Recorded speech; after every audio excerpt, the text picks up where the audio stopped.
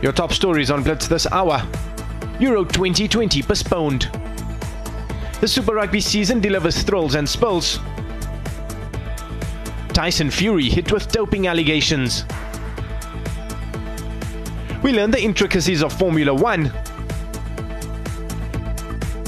And titles up for grab at WrestleMania.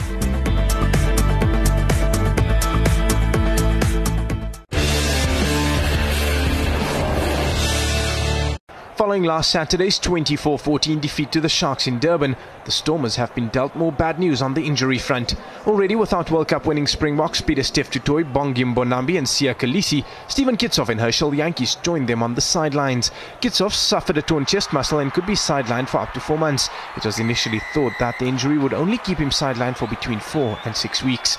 Yankees also broke his leg in the encounter at Kings Park and looks set to be out for 3 to 4 months. While Welsh star Jamie Roberts had to return to the UK to renew his visa, fly half Jean-Luc Duplessis also took a knock to the ribs against the Sharks and had to leave the field. 7 rounds of Super Rugby have been played, and whether or not the competition returns remains to be seen. One thing for sure though is that the Sharks have been South Africa's most impressive franchise. Their last encounter saw them claim a scrappy win over the Stormers, but Sean Everett's men were no doubt streets ahead of their coastal rivals. The Sharks commanded roughly 2/3 of possession in territory and were smarter at the breakdown. Additionally, the Stormers were extremely fortunate to see flanker Johan du Toit get away with only a yellow card straight from the Clash's kickoff when he recklessly played Sharks scrum half Louis Schroeder in the air. It stretched their supremacy in the conference to 7 points over the Stormers, despite the Cape Townians having played a game less. It may be early days, but it seems as if the Stormers and last season's runners-up, the Jaguares, may be the Sharks' closest rivals. Despite their successive losses, the Stormers are still in contention, courtesy of their all-wins record from their first 4 outings. But evidence from Kings Park suggests the Sharks are South Africa's real hope of title glory should the Super Rugby season continue.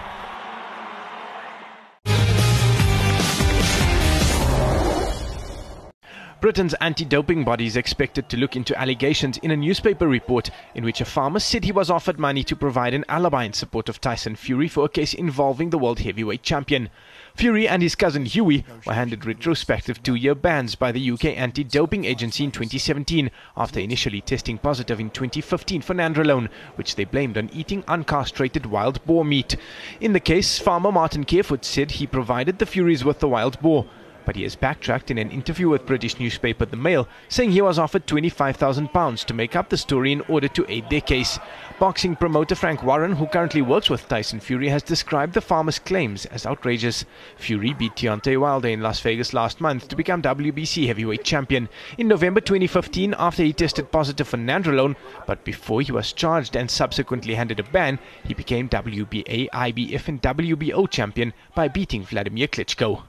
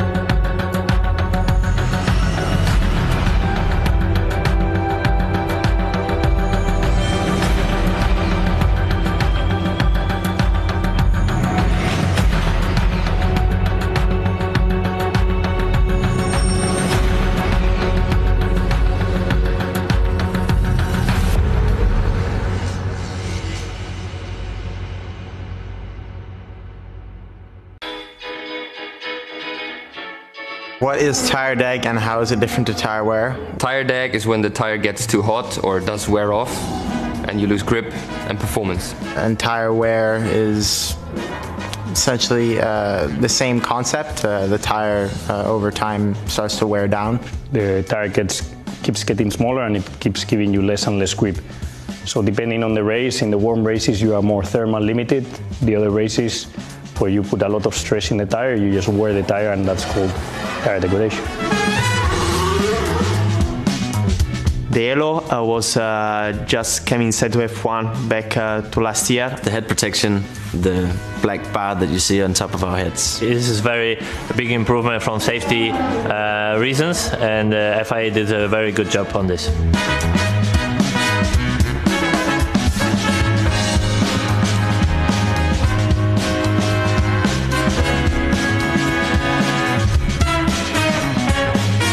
Weight is a very important factor in Formula 1. Of course, there is a minimum weight, which is combined with driver's weight plus the car. And obviously the team wants to build the car as light as possible, so you have more adjustable ballast in the car, and drivers do want to be as light as possible to have more ballast to use. During one race, the F1 driver can lose up to 3 kilos. We always try to keep very consistent weight over the weekend, over the whole season, to be right on target at the end of the race. Flashing red light at the back of the car at the end of the straight is what we call harvesting, and it's when we're recharging the battery with the thermal engine. So we're losing the electric engine and the thermal engine actually recovers energy and charges the battery for the next throttle application. You don't have enough battery every lap for every race to last the whole race. So basically you have to cut it a little bit each straight so you can do a consistent lap by lap battery management. Downforce is the air flowing over the car, front wing or rear wing. Pushing the car towards the circuit to have the maximum grip. Especially in higher speed corners. The more downforce you have, the quicker you are in the corners. The best way to explain what oversteer is and maybe also understeer is to quote Walter Röhrl: oversteer is when you hear the tree and understeer is when you see the tree. The difference between over and understeer is basically when you have understeer, the front is sliding. For me personally, understeer is the worst thing you can have as a driver because the car just won't quite go in the direction you want. And when you have oversteer, the rear is sliding. If I need to go to the toilet in the middle of the race, I man up and hold it in. Can't do it. Well, luckily I have not been in that situation, but there is no other option than just letting it go. Some people do say that they go, but I don't know how, because when you're under so much force, I struggle to relax. I feel you need to relax to be able to go.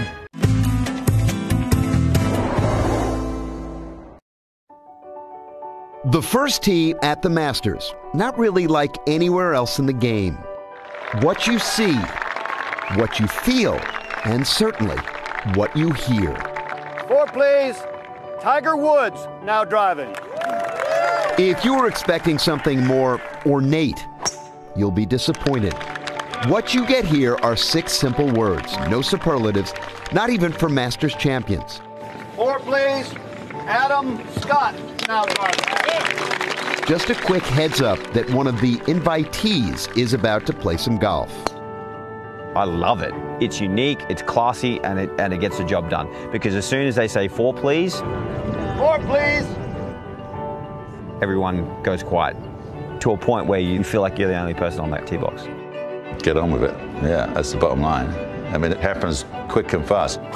Typically, at normal tournaments, they'll name the championship, welcome to the second round. This player's won this many tournaments, but there he is, 4 please, Jason Day now driving. Day now driving. You're waiting in anticipation for that saying, and as soon as that happens, you're ready to go. It's different, and don't get me wrong, now more than ever, you wish you would be introduced as a Masters champion or something like that, but they know. You don't need to tell anyone, and that's the great thing about it. 4 please, Sergio Garcia now driving. There's not much of a fuss about it. It's a very quick introduction of the player, and off you go. In 1948, Augusta National member Phil Harrison became the lead first tee announcer, a position he would hold until his passing in 2008. With his southern drawl, Harrison would say that phrase for every player. The tradition continues today. It's probably a good thing, to be honest. It's like open the gates, pull the string back, and go. It's not announcing where you're from and how many events you won. It's just basically everyone's the same, everyone's a competitor. Teeing off, that's the guy's name, off you go. 4, please. Jordan Spieth now driving. So sharp, but so, to the point and clean. It is the golf equivalent of gentlemen, start your engines. Not much to it, which makes perfect sense because actions speak louder than words. And really, did anybody come here for a speech?